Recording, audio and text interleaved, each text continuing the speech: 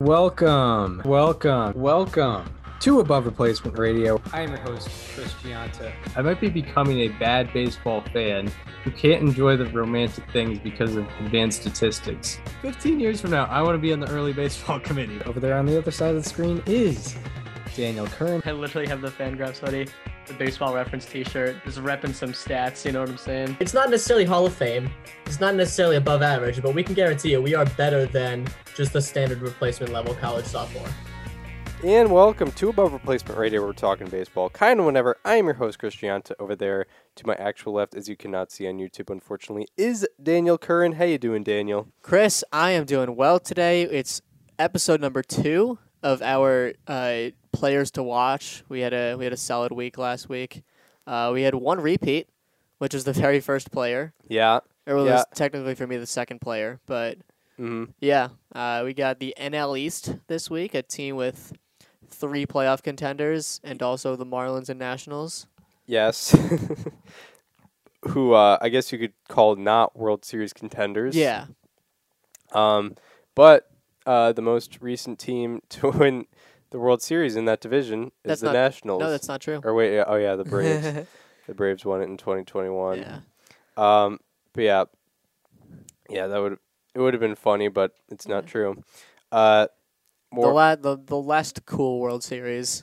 Yeah, I'd say 2022 was all right. 2022 was bad. It had some cool. It had some good games, but the series overall was like, yeah, yeah, especially like once it went to game 1 was good, game 3 was good, game 4 was good.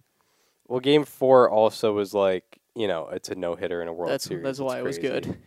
One of my favorite tweets to come out of that, that like Super 70s sports account. Yeah. That reeks of like I'm better than you because I was born before you.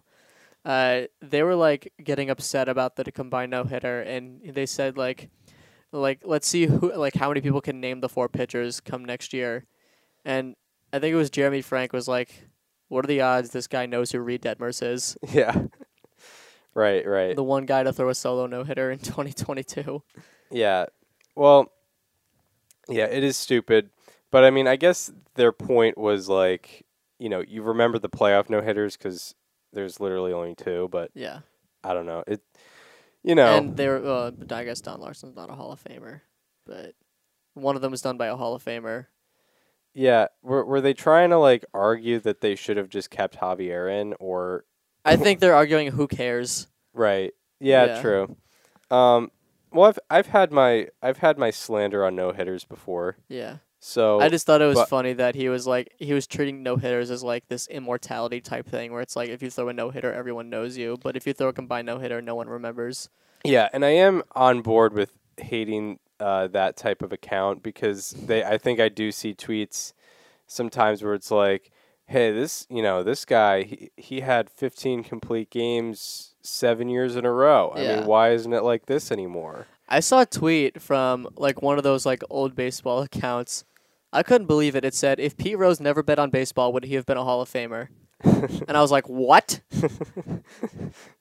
The hit king? The guy with 4,000 career hits? It's weird that it's an old school account, considering that literally he has the most hit, which is that's what made me confused. I was like, is this like a sabermetric account or is it a 70s account? Yeah, because I mean, sabermetrically, still he is a Hall of Famer, but not necessarily like. But not the way he is if you just look at his hits. Yeah, like an inner circle guy, because he had 70-something wins above replacement. Yeah, which to me is still first ballot, but. Oh yeah, for sure. I mean, 79.6 WAR, but also consider like a 110 OPS plus career. 118 OPS plus, but also like he did it in the most amount of games ever, which you can also like add to the resume of like he did, but also like he didn't have a crazy peak, I guess you could say, but we're not here to necessarily talk about that. But yeah, those accounts can be frustrating sometimes, but I guess they're fun to dislike. They're fun to dislike, and sometimes they do post some fun stuff. Yeah. It's like, hey, remember when the Orioles wore orange pants? Yeah, true. They'll post that one 7 times a year. Oh yeah, when Cleveland were all red. Yeah. Yeah, that was something. But yeah, I think maybe I should do a parody account, but do dead ball. Yeah. Being like, wow. It's like, yeah, 70s sports. Oh, you thought I was talking 1970s? Yeah. Like, why aren't people like Cap, or why aren't players like Cap Anson anymore? He only struck out once in 1871. People are doing that more than once a game now. When you could pick if it's a ball or a strike. Yeah. Yeah, I think maybe if I'm bored, if another pandemic happens, I think that's what I'll do. So there would be some upsides to a second pandemic, is what we're saying. Yeah. As Chris creates the parody old school sports account. Yes. Gonna try to push that. Try to get some. Who remembers when Silver King? Yeah. They don't make them like that anymore. Guys are getting pulled after. Guys are getting shut down after 190 innings these days. What about Old Hoss with 678? Old Hoss had 60 wins this year. This team didn't even get to 60 wins. Yeah. The Nationals won 55 games. Old Hoss won 60.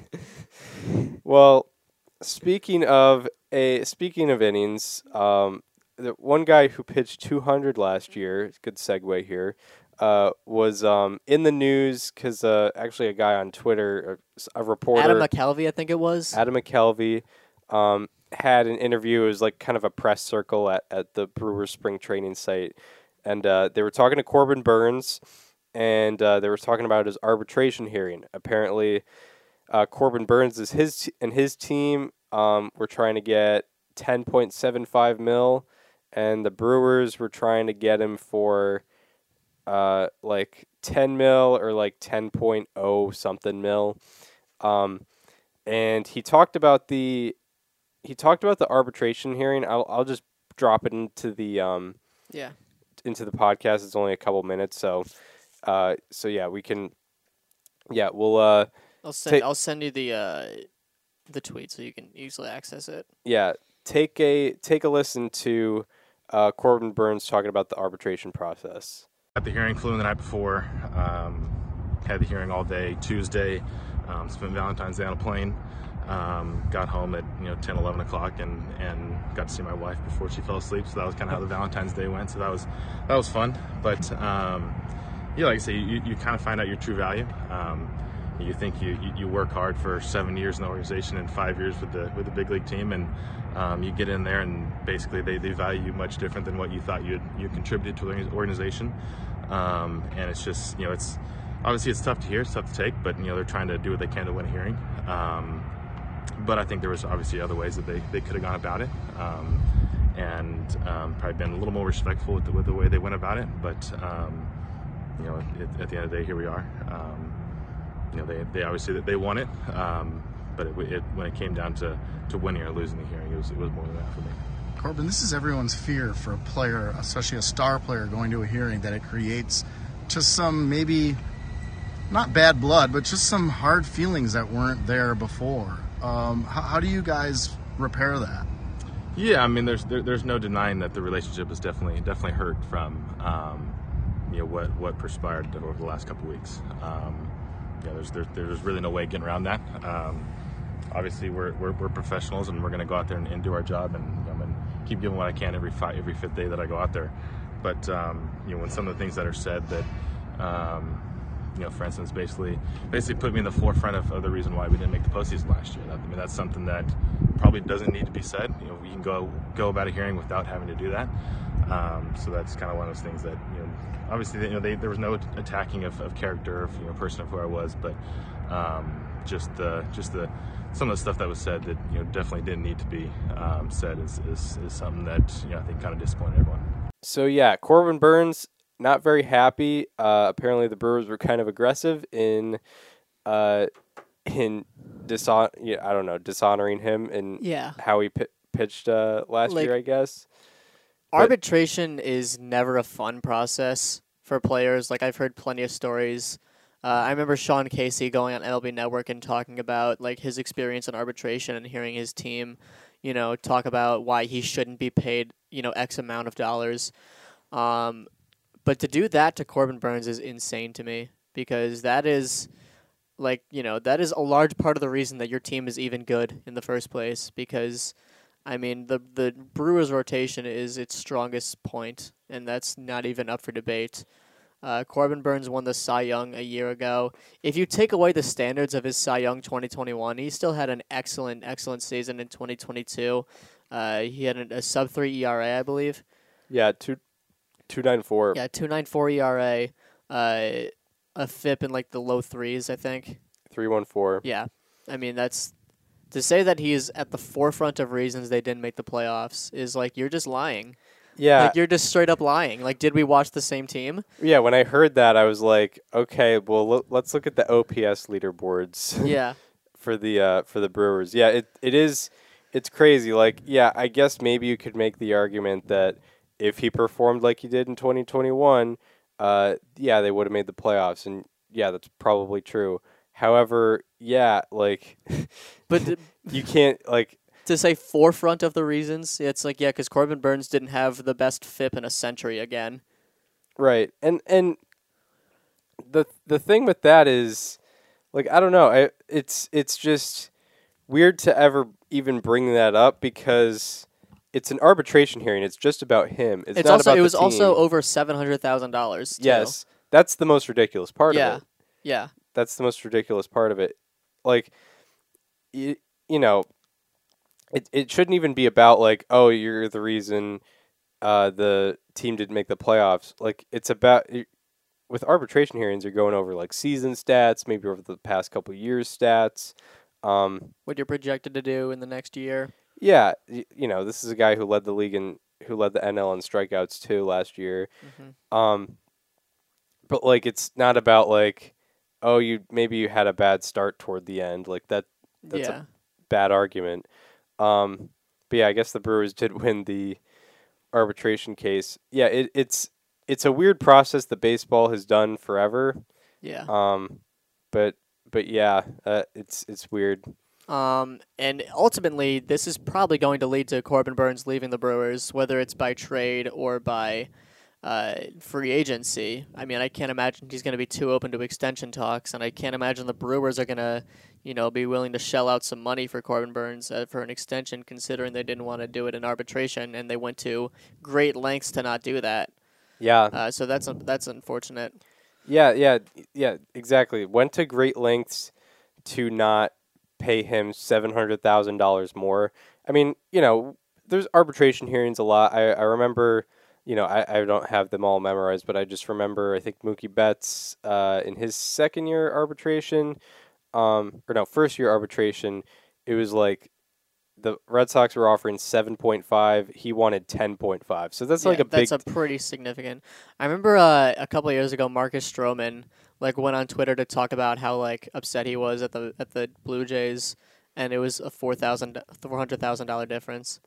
Right. So they could have met in the middle at $200,000. Yeah, it's with a Mookie Betts situation with the Red Sox, 7.5 versus 10.5.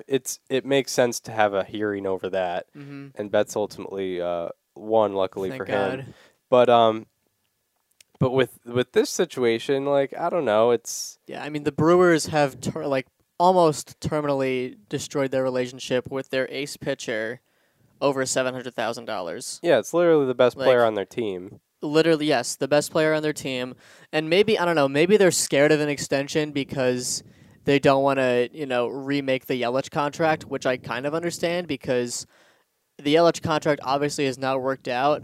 And it's not even a situation where it was yeah, of course that contract was going to fail. Christian Yelich was coming off of an 1,100 OPS season. There was no reason to believe he was going to fall off the way that he did. Yeah, absolutely. That contract almost felt like a steal when it was signed. Yes, exactly. Yeah, I thought he was being way underpaid. He was at the time a top 5 player in baseball. Yeah. Yeah, it's weird because maybe a team that has more financial flexibility or claims to have more financial flexibility is trying to extend this guy instead of trying to, not pay him $700,000 more. Mm-hmm. There is a real owner epidemic in baseball where a large chunk of the owners, probably like 2/3 of the owners, just openly, they won't say the quiet part out loud, but they really don't care about winning. They care more about profiting. Yeah. And there is no better sign of it than what the Brewers have pulled right here with Corbin Burnes, because I think the Brewers are a good owner away from being a perennial World Series contender. I mean, with a small market and a much smaller budget than the other, big name teams like that have been, in the scene for the last few years, the Dodgers, the Yankees, the Braves. Like the Brewers, they just missed the postseason this last year for the first time since 2017. I mean, they've been in the mix through this entire time. And they're drafting well, they're developing well, especially on the pitching side. Maybe not as much the offensive side, but they're doing enough. And the one place where they're lacking is ownership. Yeah. Like that's it. Like they were one of the last teams. I think the Marlins were the last team to sign a major league free agent this offseason, and the Brewers were second to last. Or it was the other way around. Right. Like it's and yeah, they have a lower tier payroll. They have, it's not bottom barrel, but they have only the 19th highest payroll in all of baseball when, they should be competing for the playoffs. Mm-hmm. And they have guys like Corbin Burnes.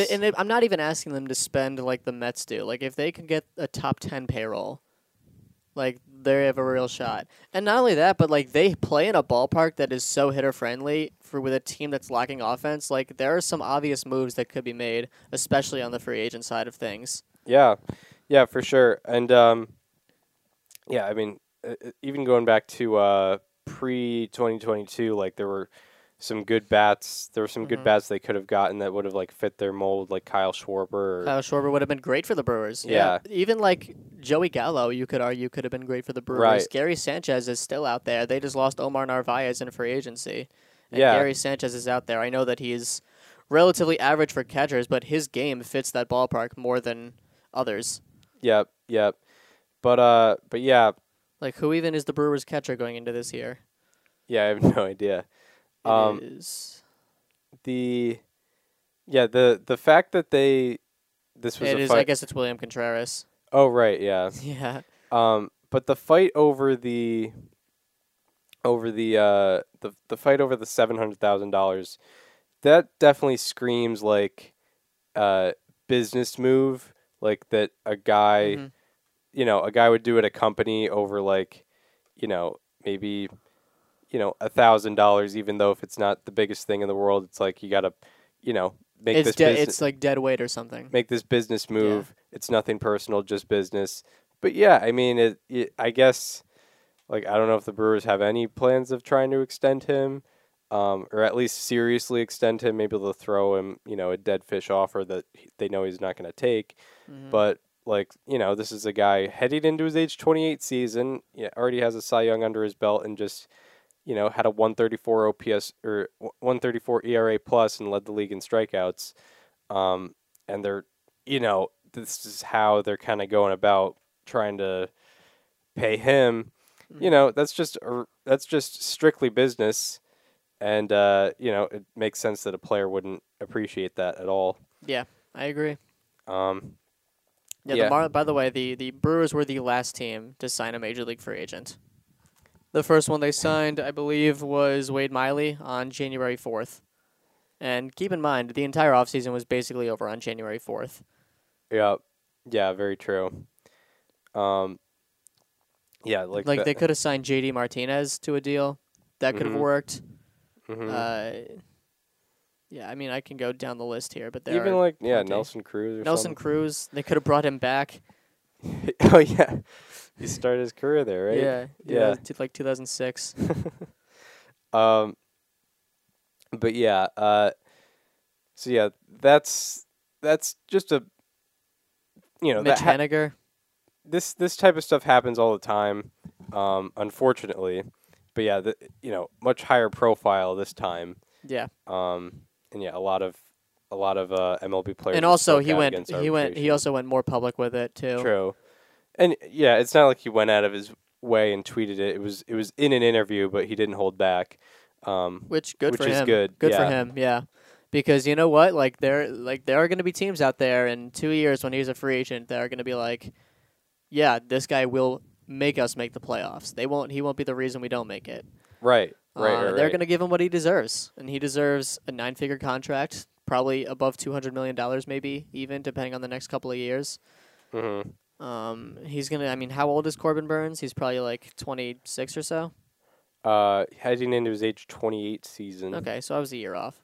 But yeah, I mean, he'll be heading into free agency at age 30. So maybe he doesn't get 200 mil, but he gets like a 6-7 year deal.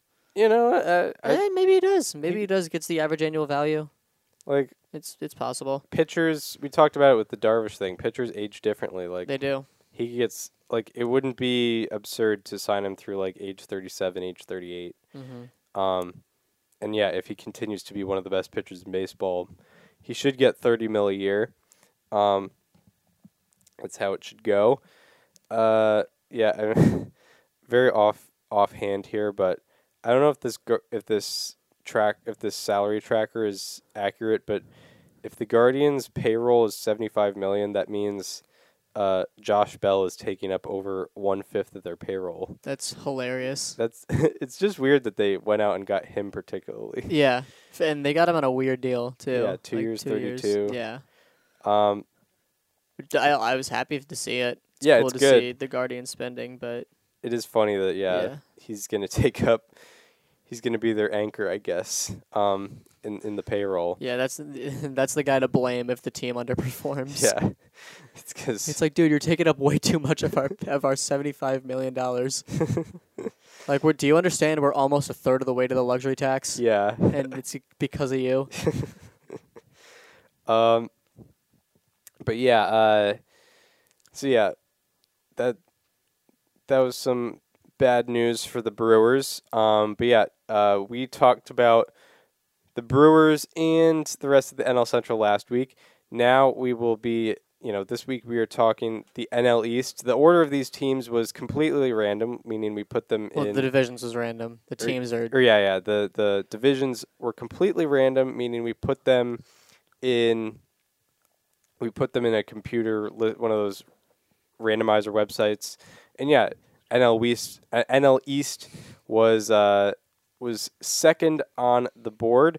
But yeah, it's arguably the best division in baseball this year. Three legit, as you mentioned earlier, World Series contenders here. Yeah. Pretty crazy. And yeah, what we do with each team, we start off by, kind of talking about the state of their team, who they lost, who they added, and then getting into one particular player to watch who's usually kind of under the radar, and a lot of the times also on the younger side. But yeah, we'll start with the Washington Nationals. They went 55 and 107 last year. They finished last in the NL East.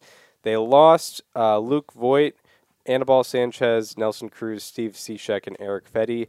They added Trevor Williams, Corey Dickerson, Jamer Candelario, AR alum, friend of the show, Willie Peralta, Dominic Smith, Michael Chavis, and Alex Colomé.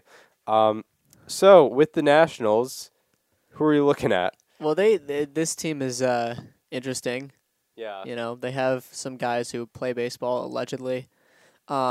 This pick, it feels obvious for this team, but if he was on any other team, this would be a really good under the radar pick. I'm going with Joey Meneses. I wouldn't be surprised if that's your guy as well. No, I was thinking maybe you might go with him, so I figured, yeah. Nice. Well, great call, great read on your part. A lot of this is me trying to. Really good defensive coordinator there. Yes, a lot of my picks are like, maybe Daniel won't pick this guy.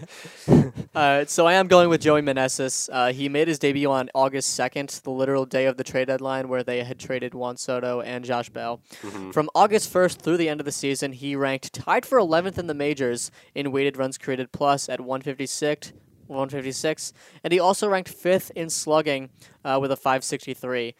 He only trailed Aaron Judge, Jose Altuve, JT Realmuto, and Manny Machado in slugging percentage for the last 2 months of the season. He became the second player in Nationals/Expos history to have a 925 OPS or higher in their first 56 career games. The other one was Juan Soto, and this is a minimum of 230 plate appearances. So it's Juan Soto and Joey Meneses to do that in franchise history.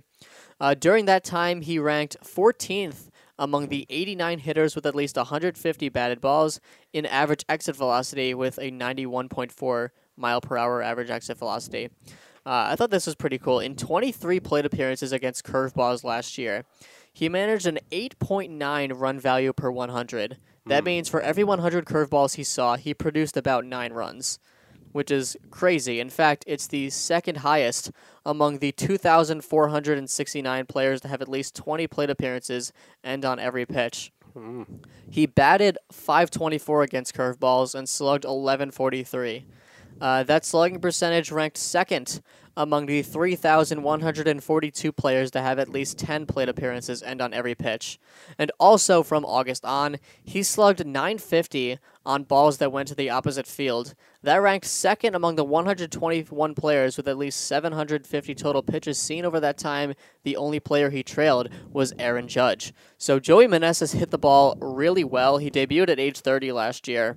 But he is probably the guy to watch for the Nationals going into this year. Maybe he could turn into a trade piece because I can't imagine he's part of the Nationals' long-term plans. But if he can keep this going this year, he's a guy that someone could look out for at the deadline to better their team. Yeah. Meneses was just a random, interesting player last year. And, great batted ball profiles last year as a first baseman. Yeah, almost a 10% barrel rate. Yeah. He was pretty. 39% sweet spot percentage, which is 6% above average. Yeah, that's he's definitely a guy he's showed he was a good MLB hitter, I guess, which is interesting. He's 30 years old, but I guess he's figured it out now. Yeah. My player to watch, he's good, but I don't know if he's more interesting than good, or he might be more interesting than he is good. I'm talking about Hunter Harvey. Shout out to the 2020 Orioles. Yeah, he was my player to watch. Yeah, he came to the Nationals from the Orioles.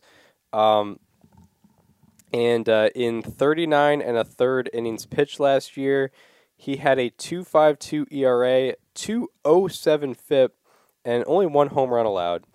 Out of 253 relievers to throw 30-plus innings pitched last year, his FIP ranked 12th. And his four-seamer averaged 98.3 miles per hour, and he threw that four-seamer 77.0% of the time. Out of 446 pitchers to throw 500-plus pitches last year, Harvey's four-seam fastball usage was 5th highest. And 54.3% of his overall pitches, all pitches involved, were four-seam fastballs of at least 98 miles per hour, and that is the highest percentage of such pitches out of 446 pitchers. And he did well with the fastball. It was something that worked for him. Hitters hit 202 and slugged 308 off his four-seamer. He also had a negative 2.3 run value per 100 against it, and that was the 6th best among 225 pitchers that had 100-plus plate appearances and on four-seamers. So in layman's terms, he was like top 5%. Four-seamer per four-seamer that he threw, he was like top 5% in getting results on that four-seamer. Along with that, he's 28 and under control through 2026. So, he could be a trade target. He does have a couple more years of control, a little bit on the younger side. And if he continues to be a very good reliever, he's not something that the Nationals necessarily need to keep around.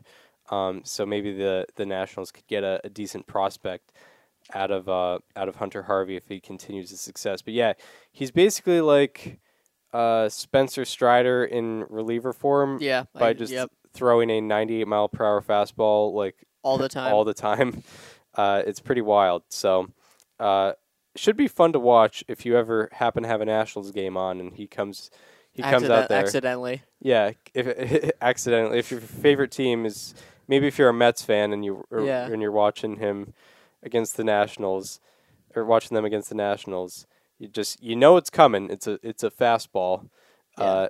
So see what happens. A one-pitch pitcher, as they call it. Yeah. Yep. Not quite to Matt Whistler's degree, but yeah, pretty old school. So yeah.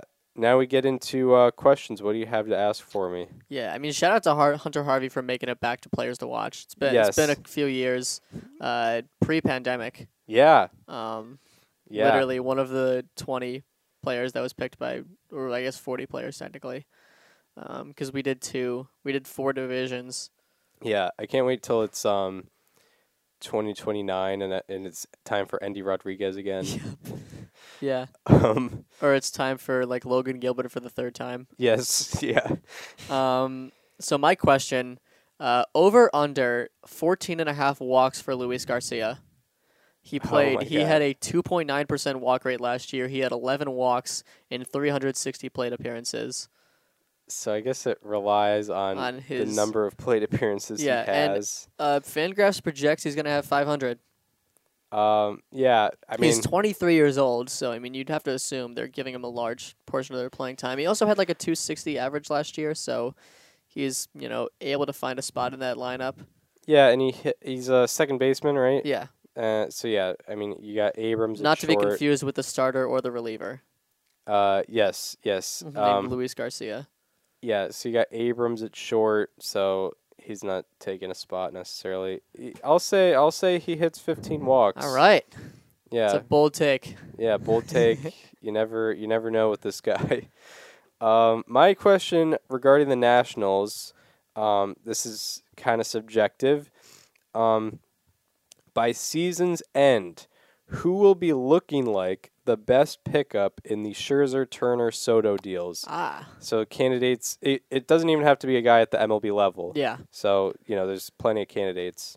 I'm going to give you an answer already. I'm going to say James Wood. That's, I think, the most underrated piece out of any. He's already like a fringe top 10 prospect in all of baseball. He's a bat that was in the Soto trade, like one of the last guys that was thrown in. And I was surprised at how. I mean, don't get me wrong. I'm not surprised they traded him because I mean you had to get Juan Soto. Right. Let me find him real quick. His numbers, but he is. Just to give you an idea, he had a 956 OPS overall last year between the organizations. With Washington, he had an 829 OPS in A-ball, so he's probably not playing this year. Baseball Prospectus has him as the number 3 prospect in all of baseball. And maybe he's the number 1 prospect in all of baseball come next year because, I mean, Francisco Alvarez will be graduating, Gunnar Henderson will be graduating, Corbin Carroll will be graduating. Yeah, I think we could see James Wood as the number 1 prospect in baseball come next year. So yeah, I'm gonna go with James Wood. Yeah, he's only 20, and he was drafted out of high school, out of IMG Academy, actually. Nice. And yeah, his ETA is 2025, so he probably could go up by a lot. Yeah, I mean, I think a best case scenario is we see him in AAA, but I think that's even unlikely because he's probably gonna start back in A-ball. I mean, he only played how many games in A-ball between the 2 levels? He played 71 games in A-ball. So he'll probably spend a couple of games down there. If he does really well, he'll move up to high A for a few months and then double A. Yeah, I didn't realize he was a part of that that deal. I thought I think the consensus at the deadline was like the best guy not in the MLB in that deal was like Robert Hassel the third. But yeah, I guess this guy is really I'm gonna say James Wood for sure as my number 1 piece because I mean it's Abrams, it's Hassel, it's Keibert Ruiz, Josiah Gray, Mackenzie Gore, and that those are all I listed candidates in parentheses. Mm-hmm. I'm gonna go with James Wood. Yeah, all right, good. I learned a lot about James Wood today. Amazing. The more you know. All right. So moving on from the Nationals, we will be talking about the Miami Marlins, who went 69-93 last year to finish 4th in the NL East. Over the offseason, they lost Pablo Lopez, Miguel Rojas, Richard Blyer, Brian Anderson, and J.J. Bleday. They added Luis Arraez, the 2022 AL batting champion. They also added Gene Segura, JT Chazua, Matt Barnes, and AJ Puck. I'll start with my players to watch. Ooh. Because there was one where I was like, I think there's going to be overlap here. Mm-hmm. So, because he's just fun to look at. Yep, he is. So, I have 2 players to watch. Actually, I'll just do both to start. Yeah. So the first guy I got to talk about, he's super fun batted ball profiles last year. Brian De La Cruz. Yeah. So Brian De La Cruz, he just came up out of nowhere. He had like a really, really hot streak at one point. He was a how about that. He won one of your custom awards because he was the Hershey Award. The Hershey Award, yep. Not the cool award there. The Mercy Award was where it was at. Yeah. Shout out to Griffin Jacks. But Brian De La Cruz is a 26-year-old center fielder, and despite a 725 OPS and 355 plate appearances last year, he was an amazing hitter. His expected WOBA, expected slugging, and expected batting average were all 90th percentile or higher. His average exit velocity and barrel rate were also 82nd and 84th percentile, respectively. Out of 281 hitters with 200-plus batted balls, De La Cruz's sweet spot percentage was the highest. We're going to mention sweet spot percentage probably a couple times throughout the preview. Sweet spot percentage, especially if we're talking about Brian De La Cruz. Yes, sweet spot percentage is batted balls with a launch angle between 8 and 32 degrees.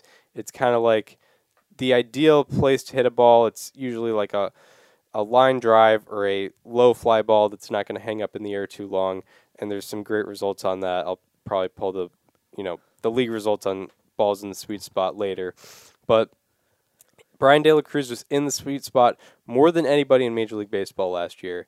And also, so the reason why he didn't necessarily pop off in terms of non-expected numbers, he only had a 103 OPS plus, and that's because he had the 5th unluckiest batting average and expected batting average difference, and the 3rd unluckiest slugging and expected slugging difference out of 281 batters. So that's what I have on Brian De La Cruz.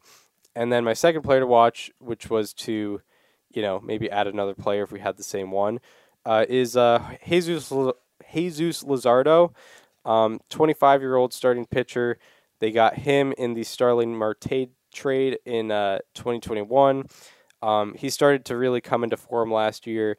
In 103rd innings pitched, he posted a 3.32 ERA, 3.12 FIP, and 3.39 expected ERA, all very, very good.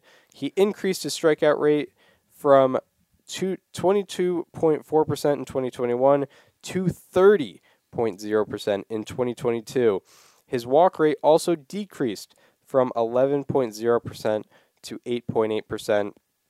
And he had a career high in four-seam fastball velocity last year at 96.3 miles per hour, and that was in the 85th percentile in all of baseball. So yeah, that's all I got for Marlins players to watch. Very cool. We do not have overlap. We don't have overlap. Yeah, no. There was a guy on the Marlins that I also think is very fun to look at for several different reasons, and I've been looking at him since about June of last year. I'm talking about Edward Cabrera. He's one of my faves. Last year, he led the 4,572 seasons since the pitch tracking era began in 2008 in average changeup velocity. His changeup was averaged out at 92.5 miles an hour, and that's also the 4,572 seasons. That's minimum 50 changeups thrown in a season. Nobody threw harder than Edward Cabrera did, and he threw He is the all-time leader since 2008 with 56 changeups reaching at least 94 miles per hour. He is the hardest changeup in velocity that we've ever seen, probably ever. He owns the top 3 most 93-plus mile-per-hour changeups thrown in any single game since 2008, 28, 22, and 21, respectively. He all threw those last year. He was in the top 20th percentile in average exit velocity, hard hit rate, expected batting average, and whiff rate in 2022. Also in 2022, 97% of all changeups that he threw topped 90 miles per hour. That ranks first among the 484 pitchers since 2008 that have tallied at least one of such pitch. He had a game against the Rockies last year where he threw, I believe, that was the one where he threw 28 changeups that were at least 93 miles an hour. At one point in like the 4th inning, one of his changeups made like the game board on Savant, where it's like the top 5 fastest pitches of the game. He had a changeup on there. That's hilarious. Which was incredible. I've gone back and watched that outing multiple times because it was stupid. It was ridiculous. He threw a 96 mile an hour changeup in that game. Yeah, that's wild. Yeah, he's a guy to watch. The one thing that he can improve on is his walk rate. He had an 11.4% walk rate last year, which was bottom 10%. But he's a guy that you need to watch when he's on the mound, strictly for his stuff alone, because I mean it looks unhittable. And sometimes he doesn't know where it's going. That's the only thing. But yeah, I mean he's an ace in the making for the Marlins, and they have many. Yeah, and that's also one thing I should have mentioned with Jesus Luzardo is like, the Marlins, their strength is their starting pitching. However, 2 years ago, I thought this 2023, I had a take that the 2023 Marlins were going to lead in starter ERA. However, that's because I thought like Trevor Rogers was going to, I mean, he could bounce back, yeah. But based on last year, it doesn't look great. And I thought Sixto Sanchez was gonna be back by this point, but he's in camp, so I guess that's a good sign. Unless it's like one of those deep fakes. Yeah, it very well could be. Yeah. But yeah, and they just lost Pablo Lopez, but they have the defending Cy Young. They have Yuri Perez coming up this year. Yeah, and guys he's like 6'10", by the way. Guys like he's very tall. Guys like Luzardo and Cabrera, who I believe are both heading into their age 25 season, could be crucial to, winning the Marlins some ball games, and being, core pieces for a good while. Actually, I have to take this for a second. Okay. Hello. Yep.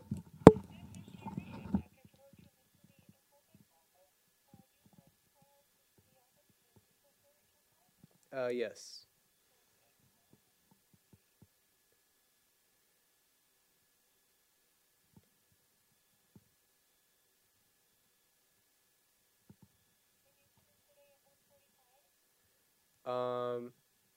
Yes, I can.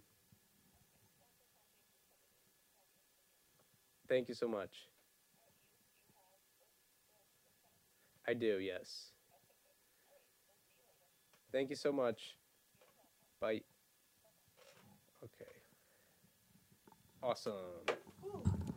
Woo. I thought I was hearing things with the alarm, but it turns out it's real. I thought it was just my thoughts. I know, I'm not even kidding. I was like, oh my god, why am I hearing the alarm? Anxiety's through the roof. Yeah. Yeah, I think I finished my point on the young Marlins. And I finished my Edward Cabrera. Yeah, all right. So that does it for the Marlins. And now we get into No, we have questions. Oh, yeah, I forgot. Questions. Yeah, I'll start with my question. Oh, boy, I didn't put a question. That's my bad. Make up one on the spot. I'll try to, I'll do. Who will be good on the team? How about you ask your question, and I'll think of mine while I'm answering? All right, I will do that. Which player has the best chance of returning to the form that they were in when the Marlins acquired them? Avisail Garcia, Jorge Soler, or Jacob Stallings?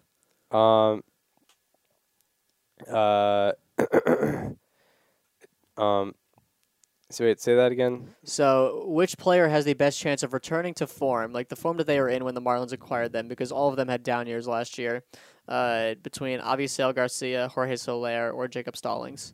I'll say Avisail Garcia, because I think he has like a longer track record of being a very good performer, at least offensively. Yeah. Yeah, that just seemed like a weird outlier last year, whereas like the other two, I think you could have seen it coming a little more. Yeah, I just realized the Nationals was the only team I put my questions for. Nice. Could I take like 5 Yeah, and yeah, just yeah. come up with some questions? Yeah, for sure. My bad. So now over to my question, as I've prepared them now. Will Trevor Rogers have over under a 3.90 ERA in 2023? So he was well under that in 2021 and well over that in 2022. Yeah. I'm gonna say under. I'll take the under. I think he can have a bounce back year. I mean, this was kind of the year that we were hoping for Marlins pitching. I'm sure that he can figure it out. I admittedly have not looked too much into what went wrong with him last year. Yeah. But I think he can bounce back. Yeah, he had a 2.64 ERA in 2021, finished in 2.55 FIP as well, and he finished second in the Rookie of the Year voting. We both argued he should have won. Argued he should have won. Yeah. And last year 5.47 ERA, 4.35 FIP. But yeah, we'll see. We'll kind of see where he lies this year. Yeah. You don't really, hard to predict these things. But yeah, he could be a crucial part of, how many games this team wins and maybe the outlook of their future. Because, there's a lot of young starting pitching, even outside of Sandy Alcantara, that could break out. And Trevor Rogers is one of those guys who could be a staple of the future. All right, so now we move on to the defending NL champion Philadelphia Phillies. Feels so weird to say. Yeah, because they went 87-75. They finished third in the NL East. They took the 6th seed in the playoffs. They beat the Cardinals in the wild card round, beat the Braves in the NLDS, beat the Padres in the NLCS, and lost to the Astros in the World Series. Over the offseason, they lost Zach Eflin, Gene Segura, Noah Syndergaard, David Robertson, Matt Vierling, Corey Knebel, Kyle Gibson. Matt Vierling. Yeah, Kyle Gibson, Nick Matone, and Nick Maton, and Brad Hand, who had a 2.80 ERA, surprisingly. And also over the offseason, they added Trey Turner, one of the best players in baseball, Taijuan Walker as well, Craig Kimbrell, Gregory Soto, Matt Strom, and Josh Harrison. So now over to you.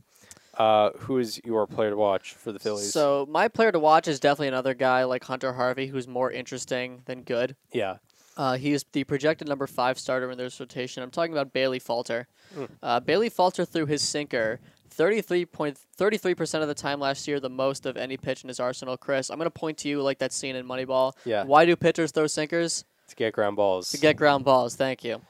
Bailey Falter's sinker induced a 32.9% ground ball rate. That is the 3rd lowest among the 174 pitchers with at least 50 batted balls allowed against their sinker. So he doesn't get ground balls, but he throws his sinker more than any other pitch. His sinker had a 20.9-degree launch angle, the 2nd highest on that same list of 174. And this was because Falter had location issues. 14.3% of all sinkers that were thrown by Bailey Falter were in the lower third of the strike zone. And if you move up, 45.1% of them were in the upper 2/3 of the strike zone. That would be the 11th highest rate among the 128 pitchers with at least 300 sinkers thrown total. Now, why does this matter? Because in 2022, 63.6% of all batted balls against sinkers in the lower third of the strike zone across all of Major League Baseball were ground balls. Again, batted balls in that zone against sinkers had a 63.6% ground ball rate. If we move to the upper 2/3 of the strike zone, that number shrinks to 48.5%. It goes down 15%. and that's where Bailey Falter lives. He had the 7th lowest ground ball rate last year among the 155 pitchers with at least 250 batted balls allowed. He needs to locate better to become what he needs to be. So Bailey Falter, if he wants to become I don't know if he's like ace, but if he wants to be a good 3-4 starter, he needs to locate that sinker better. If he can't do that, he needs to change his arsenal because it's not going to work if he's throwing his sinker in the upper 2/3 of the strike zone almost half the time. Yeah, I'm looking at his Baseball Savant right now. Yeah, interesting type of pitcher for sure. Yes. It says what I imagine it is Doesn't have a lot of movement. They don't have two seamers on Savant, Yeah. so I imagine it's kind of a two seamer because it says his vertical movement on his It's one of the lowest. I think it's third lowest in baseball. Yeah, it's one of the lowest. So I guess he probably uses it more as a two seamer, but there's also no horizontal movement on it either. No. Yeah. So yeah, I don't know. But if it doesn't move, it doesn't move. But you still got to locate. Yeah. And you can get better results if you locate. Especially, it looks like he's a lower velocity type pitcher, and like it's better for higher velocity pitchers to pitch up in the zone and lower velocity pitchers to pitch low in the zone. You know what is funny? There are 2 players in baseball history named Bailey, and I've put both of them down as a player to watch. Oh, because I had Bailey Ober last year. Yeah, a couple starting pitchers. Yeah. Young starting pitchers. Yeah, Bailey Falter, projected number 5, starter in the rotation. My player to watch, you may know him from his days in the Keene Swamp Bats. Shout out to the NECBL. Yes. Funny because he hit like 114 in the NECBL, which is crazy to think he's an actual good. He's a good MLB hitter. I can't wait for the players to watch in like 2025. Yeah. When it's like, you may know him from his time with the Winnipesaukee Muskrats. It's Jacob Corson. But I'm talking about Derek Hall. So with Bryce Harper out the first couple months, if you didn't know, Harper had, I think, elbow surgery. Mm-hmm. And, he's going to be out for the first couple months of the regular season. So with Bryce Harper out, Derek Hall is projected as the starting DH on Fangraphs. They project him the number 6 hitter. Derek Hall in 142 plate appearances last year. He hit 250 with an 804 OPS, pretty solid. When he hits the ball, he hits it really well. He had a 91.4 mile per hour exit velocity, which is top 9% among the same as sorry to interrupt you. That's the same as Joey Meneses. And yeah, both would be top 9% among 497 hitters with 50 plus batted balls last year. Also, Hall had a 17.4% barrel rate, which is top 1.5% among those 497 hitters. Also on contact, he slugged 772, which is top 3% among those 497 hitters. Now, yeah, he slugs great on contact. His issue is making the contact. He had a 31.0% strikeout rate last year, and also, not great plate discipline, not great relative plate discipline. He had a 3.5% walk rate. So strikeout minus walk rate was like 27.5%, which is very, very bad when you're a hitter. But when he hit the ball, it was great. He also had a 32.6% chase rate, which was in the top 30% among 434 hitters to see 250 plus pitches out of the zone. And he had a 33.7% whiff rate, which was top 12% among 432 hitters to swing at 250 plus pitches. Now, I guess to look optimistically, the lack of walks might be a little uncharacteristic. He had an 8.7% walk rate in 660 career minor league games. So it's not necessarily like it's his style of play to not walk a lot. Like, a guy like Wander Franco or Luis Garcia from the Nationals. I don't think there've ever been guys that walk a lot. Derek Hall, he usually has an average walk rate according to his minor league statistics. So maybe he just needs to see, there's a good chance he needs to see more big league pitching to give him more discipline and maybe lower his strikeout rate, increase his walk rate.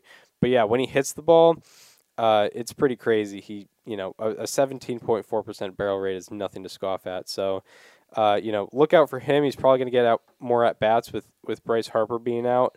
So yeah, look out for Derek Hall from the left side at DH. You may know him from his time at Alumni Field. Yeah. In Keene, New Hampshire, but this time he's going to Citizens Bank Park. Yes. What is your question? My question, between Aaron Nola and Zach Wheeler, who will have the most effective pitch by run value? If we're looking for candidates based on last year, Nola's four-seamer last year had a -11 run value. His cutter had a -7, and his sinker had a -11 as well. For Wheeler, both his four-seamer and his sinker had a -10. Interesting. Going very, very sabermetric. Very, very niche. I'm surprised. I'm surprised Nola's curveball didn't really pop off, or maybe I confuse his curveballs for a slider. But you know what? I wrote curveball instead. I said cutter when I meant curveball. Oh, okay. I wrote CU. I don't know why I thought that wouldn't translate to cutter in my head. What was his curveball run value? -7. -7. Maybe because it just looks good. I'm gonna say, or I don't know. Fastballs in general can get good run values because they throw it a lot. And what was Wheeler's at -10? Both of his sinker and fastball. I'll say Wheeler's fastball. Okay. I'm gonna say it gets the most the least run value. Which is good. I did go with this very sabermetric based question more than usual. I was like, you know what? I want to do something unique here, and we have two very good pitchers, one of which is in a contract year. Yeah. Where he's probably going to be the best pitcher on the market, named Shohei Ohtani. And the other, it feels like it's gone by so fast. Still only has 2 years left on that deal. What a deal that's been, by the way. Yeah, I was really not keen on it. I was hyped for it. I was like, Phillies just got a good one. I thought Wheeler was the one stealing, but it turned out it was the Phillies. I was definitely wrong about that one. My question is also very subjective. Will Brandon Marsh look like a reliable everyday starting center fielder by the end of the year? So the Phillies have gone through quite the carousel of center fielders the last couple of years. Obviously, they had Matt Vierling for a while. Or for a year. I forget who they had in 2021 off the top of my head. But it was interesting. Does he look like an everyday? I mean, he had flashes of moments with the Angels. I was about to say that, yeah. Like he's shown flashes. But do we see it on a consistent basis, I assume, is what you're talking about. They had Andrew McCutchen in 2021 as their center fielder.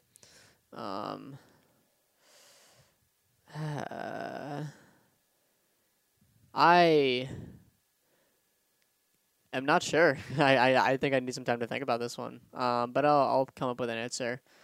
Every day. So I mean, like, if we're talking every day, does this mean like 1.5 to 2 win season?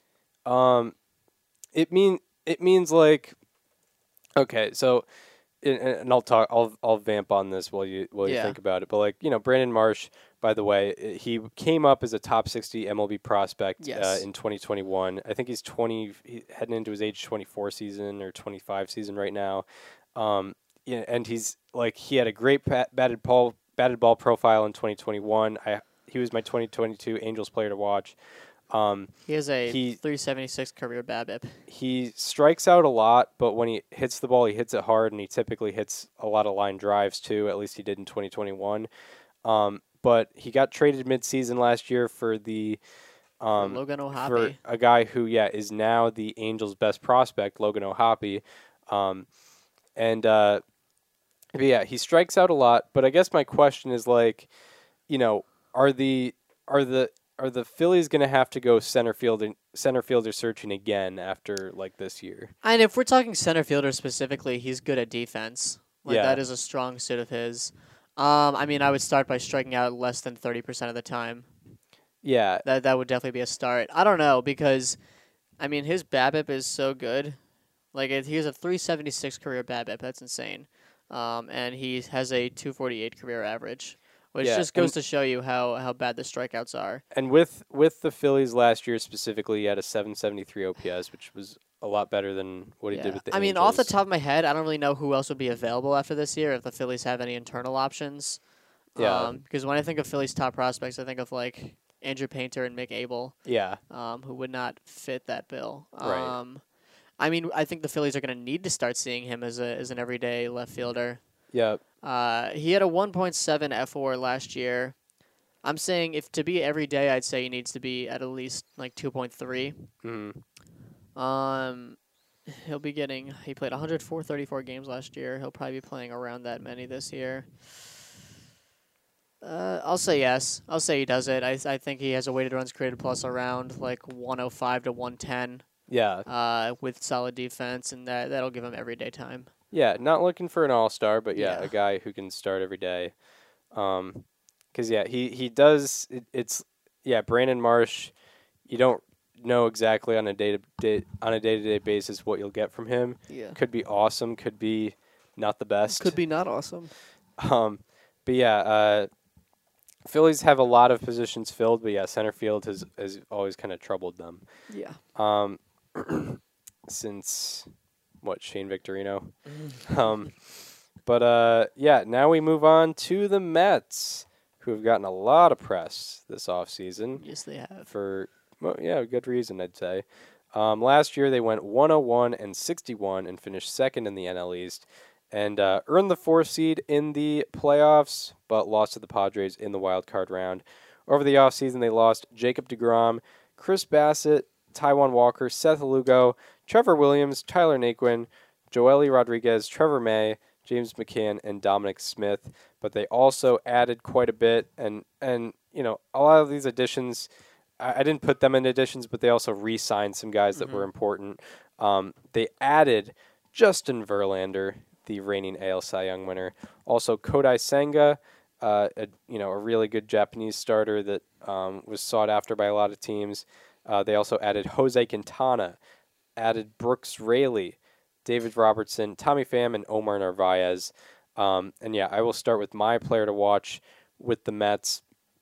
It's a guy who we've seen in person on the I forget the name of the team, but they're Double-A team. Oh, the Binghamton Rumble Ponies. We saw him on the Binghamton Rumble Ponies. Yeah. I'm looking at Brett Beatty. Yep. Who is the number 21 prospect. I was going to say, in there's no shot he's number 1 either in the Mets system or.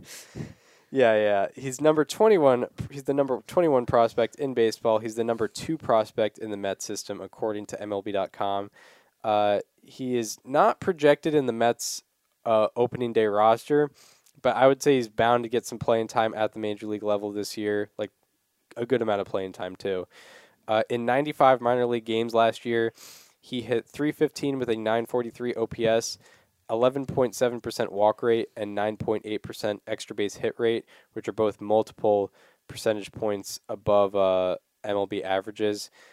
In 42 plate appearances at the major league level last year, he hit .184, but he had a .287 expected batting average, so that poor performance on the surface last year at the major league level in 11 games probably wasn't, what it actually was on the stat sheet. Along with that, in those 42 major league plate appearances last year, he had a 91.1 mile per hour average exit velocity and a 43.3% sweet spot percentage, which is 10.3 percentage points above MLB average. Again, very, very small sample size, but it looked like, when he was at the MLB level, he was able to hit the ball hard and in the right direction in those 11 games. He's heading into his age 23 season. What I'm looking at is, obviously he's a corner infielder. Obviously, Pete Alonso has his place as the starter as the Mets first baseman. But you got Eduardo Escobar at third base, who's a switch hitter. But also on the bench in the projected Mets opening day roster is Darren Ruff. And personally, I think he had a very bad year last year, and it's not like he can really platoon with Escobar or Alonso even. He might be a DH option, but I don't think he's necessarily a platoon option because he is a righty. Brett Beatty brings that presence on the left side of the batter's box, and I think we could see him making some contributions this year. So I mean, obviously the headliner of the Mets organization prospect wise is Francisco Alvarez, who I think is still, or is he still number one prospect in baseball? Yes, he is. You know, he's their great catching prospect. Obviously, look out for him. But Brett Beatty also should be looked at, as even with this 2023 Mets team. Who is your player to watch? My player to watch is one of the additions that the Mets made. I think this could be one of the best value pickups of the offseason. I'm talking about Jose Quintana. Nice. Yeah, guy that you had as a how about that last year. Quintana allowed the softest average exit velocity in any season throughout the StatCast era of his career in 2022. He allowed an average exit velocity of 86.5 miles per hour. He also led the majors in home runs per nine with 0.43. And more importantly, he is moving to a ballpark that is more favorable in terms of home runs than the two that he had previously played in last year. Citi Field has a park factor around 10 points lower in home runs than both Busch Stadium and PNC Park. They were actually back to back, which is convenient. He just for perspective on how good he was last year, he was tied with Sandy Alcantara in FIP. He had the same FIP as Sandy Alcantara. Wow. Jose Quintana. They both had a 2.99 FIP. And I mean, he's under so much less pressure, I think, because he was kind of brought in as, I don't want to say the guy in St. Louis because they also brought in Jordan Montgomery, but I mean, he was expected to make a playoff push with St. Louis. He was, in Pittsburgh. I guess there wasn't a whole lot of pressure there, but he was the best starter that they had. He was probably their biggest pickup of that offseason. In New York, he's expected to be a 3-4 pitcher, kind of like he was with the Cubs a few years ago. And I think he's going to do a really good job in that. And I think he's going to, do a good job keeping the ball in the park against some good lineups like the Braves or the Phillies. And that's going to help the Mets win some games and possibly the division. Yeah. Jose Quintana, I really appreciated his season last year. Also, not to mention in the playoffs, I think he went like 5 1/3 scoreless against the Phillies, and yeah, he had a crazy last 5 starts. I think it was a sub-1 ERA in his last 5 starts. Mm-hmm. So yeah, he's definitely good, and yeah, the Mets getting him at $13 million a year for 2 years, in this offseason, that was a steal, most likely. So yeah, now on to questions. My question regards to Mets outfielders. Who will have more wins above replacement, Brandon Nimmo or Starling Marte? Nimmo had more last year, but over the last 2 years, in terms of F4, I think Nimmo has 8.7, Marte has 8.5. I'm going to go with Brandon Nimmo on this one. He got a nice new contract. He's still a very good on-base guy. Starling Marte is how many years old now? He's 34. That's what I was going to guess. He's 34. Yeah, I think the defense is going to carry Nimmo a lot more, especially because he's probably going to be the everyday center fielder. Yeah, I'm going to go with Nimmo. My question is sort of similar. It's just a simple who leads this team in F4 because there are a lot of options both on the offense and the pitching side. I'm going F4. Yep. So... yeah, what do you think? F4. Yeah, so Lindor led them last year. I'm guessing, yeah. I think that's what happened. Mm-hmm. And yeah, there's a lot of good options with among Lindor, Lindor, McNeil, Nimmo. I wouldn't say Pete Alonso is a good candidate. No, he's considering not. His defense. I would agree that he's not a good candidate. He's a good player, not a good candidate for this question specifically. And then you add in Justin Verlander and Max Scherzer. I'll say Lindor repeats again because he has. That's a good pick. Even if he maybe isn't great offensively, he still has that amazing defense and amazing base running. So I'm gonna say Lindor repeats as the Mets F4 champion. Fantastic. So yeah, now we move on to the Braves, who won the World Series in 2021. I forgot for a second. They went 101-61 and won the NL East, and they lost to the Phillies in the NLDS after getting their bye. Over the offseason, the Braves lost Dansby Swanson, William Contreras, Kenley Jansen, Adam Duvall, Jake Odorizzi, Darren O'Day, Jesse Chavez, and Robbie Grossman. They didn't add too much, not that they need to, considering all their young talent, but they added Sean Murphy and also Lucas Lutke, which kind of went under the radar. Who is your Braves player to watch? So my Braves player to watch is kind of another addition, hopefully, because this guy has been through a lot, and I'm hoping that we can see the return of Michael Soroka, as he goes by now. But if you ask Baseball Reference, it's Soroka Michael. I've never seen a Baseball Reference error where it just has the last name first.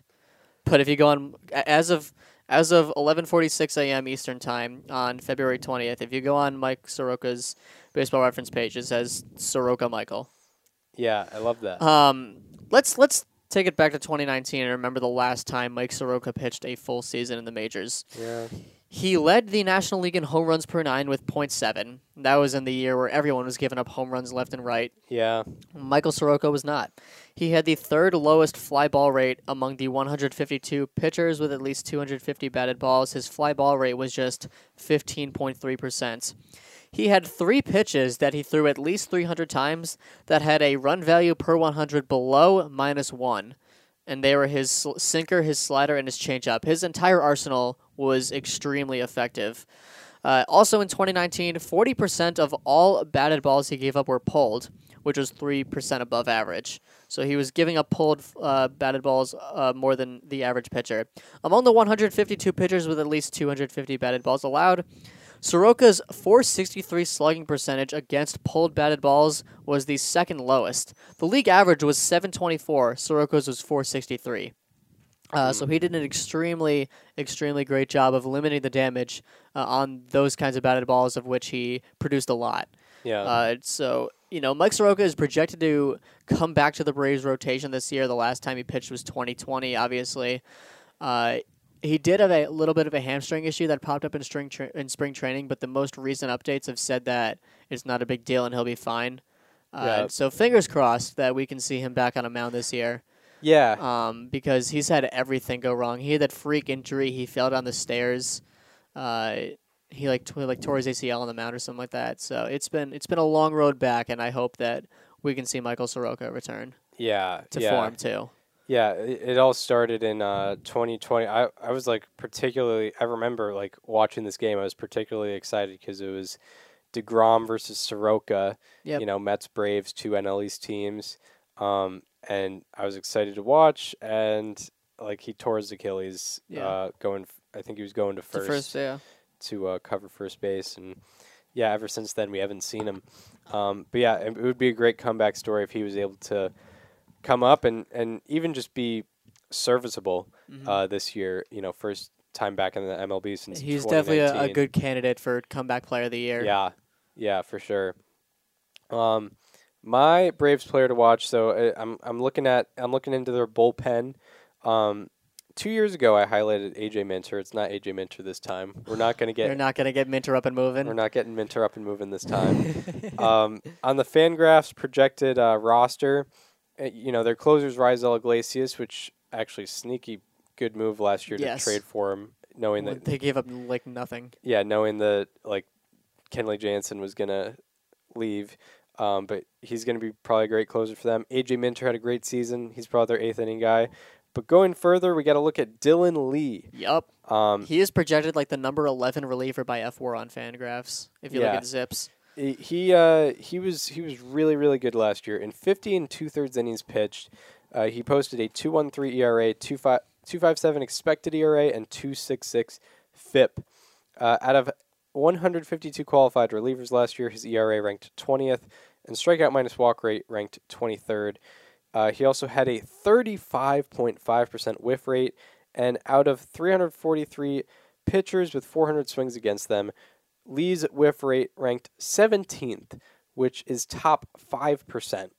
Along with that, Lee threw his slider 47.7% of the time, and he got the 13th most whiffs on sliders as a reliever. Among all relievers, he got the 13th most whiffs on sliders overall. Also, Dylan Lee, particularly against lefties, was dynamite. Lefties hit 158 with a 393 OPS in 77 plate appearances against him. Out of 392 pitchers to face 70-plus lefties in 2022, Lee had the lowest on-base percentage against and the second lowest WOBA against him when he faced lefties. He had the lowest OBP against and second lowest WOBA among 392 pitchers. All right, so now our final questions of the day. This actually translates nicely into my question. We all know how good the Braves lineup is. We know what the rotation is capable of, but they have a lot of good bullpen pieces, like you've just mentioned. Who do you think is this team's most valuable reliever? You want to double down on this one? No, I'm going to go with Raisel Iglesias. That's fair. That's fair. He's still like, he's not old. He's like 30, 31 or something like that. He signed a free agent contract, but that's because he came up like so young. Mm-hmm. But I mean, that was a guy who had a .34 ERA with the Braves after the trade. .34 ERA, 1.52 FIP. Shout out to my F4 elite, my F4 team true. Also. Contributed well to that as well. I mean, he's amazing. He has a great fastball. Not even looking too deep into it. It's just I think people are going to realize this year how great that trade was last year, because it didn't look too spectacular last year because they had Kenley Jansen, and obviously really when you get a closer, it's like, okay, like it makes more it makes more headlines or whatever. People talk about it more. Now that he is the closer, it's going to be like, oh wow, they got him last year. That's crazy. Yep. I'll go with Raisel Iglesias. It's a good pick. My question is similar to my Mets question. It's about two outfielders. Who will have more WAR, Michael Harris or Ronald Acuna Jr.? Wow. I will go with Ronald Acuna Jr. I'm expecting a really big bounce back year for him. He came back from the ACL injury last year. Didn't play quite like himself, but I think he was kind of still playing hurt a little bit. I think he's got a real shot to put up MVP type numbers. Yeah, and what I will note, I do get why someone would pick Michael Harris. Yeah, Michael Harris. Yeah, he won Rookie of the Year. He had about 5 wins above replacement on both websites. Awesome defense, awesome offense, awesome base running. But yeah, with Ronald Acuna Jr., I did notice while I was looking for someone else's stats, he had bad luck. Mm-hmm. He had a 31-point difference in WOBA and xWOBA and a 73-point difference in slugging and expected slugging. Wow. His expected slugging was in the 92nd percentile. Expected WOBA was in the 95th percentile. So, maybe it looked bad. That maybe it fit a narrative that he's coming back from an injury, is not the same. And maybe he's not necessarily the exact same, but he also had some bad luck on his side. Peripherally, he looks amazing. I guess his defense could be better. Yeah. He didn't, but coming off an ACL injury, it makes sense why his defense wouldn't be the same. But yeah, that's all we got for teams. Any final words before we head out of here? We got AL Central next week. Yeah, true. We've got to reveal our next division. Yeah, AL Central. Yep, AL Central next week. Yep. Yeah, after the NL East, it's not a crazy division to get into, but I will say I feel like an interesting one. It's sort of up for grabs. Yeah. After the way the White Sox performed last year, I think the White Sox have a better roster than the Guardians, but the Guardians are also a really, really interesting team. Mm-hmm. They just find ways. And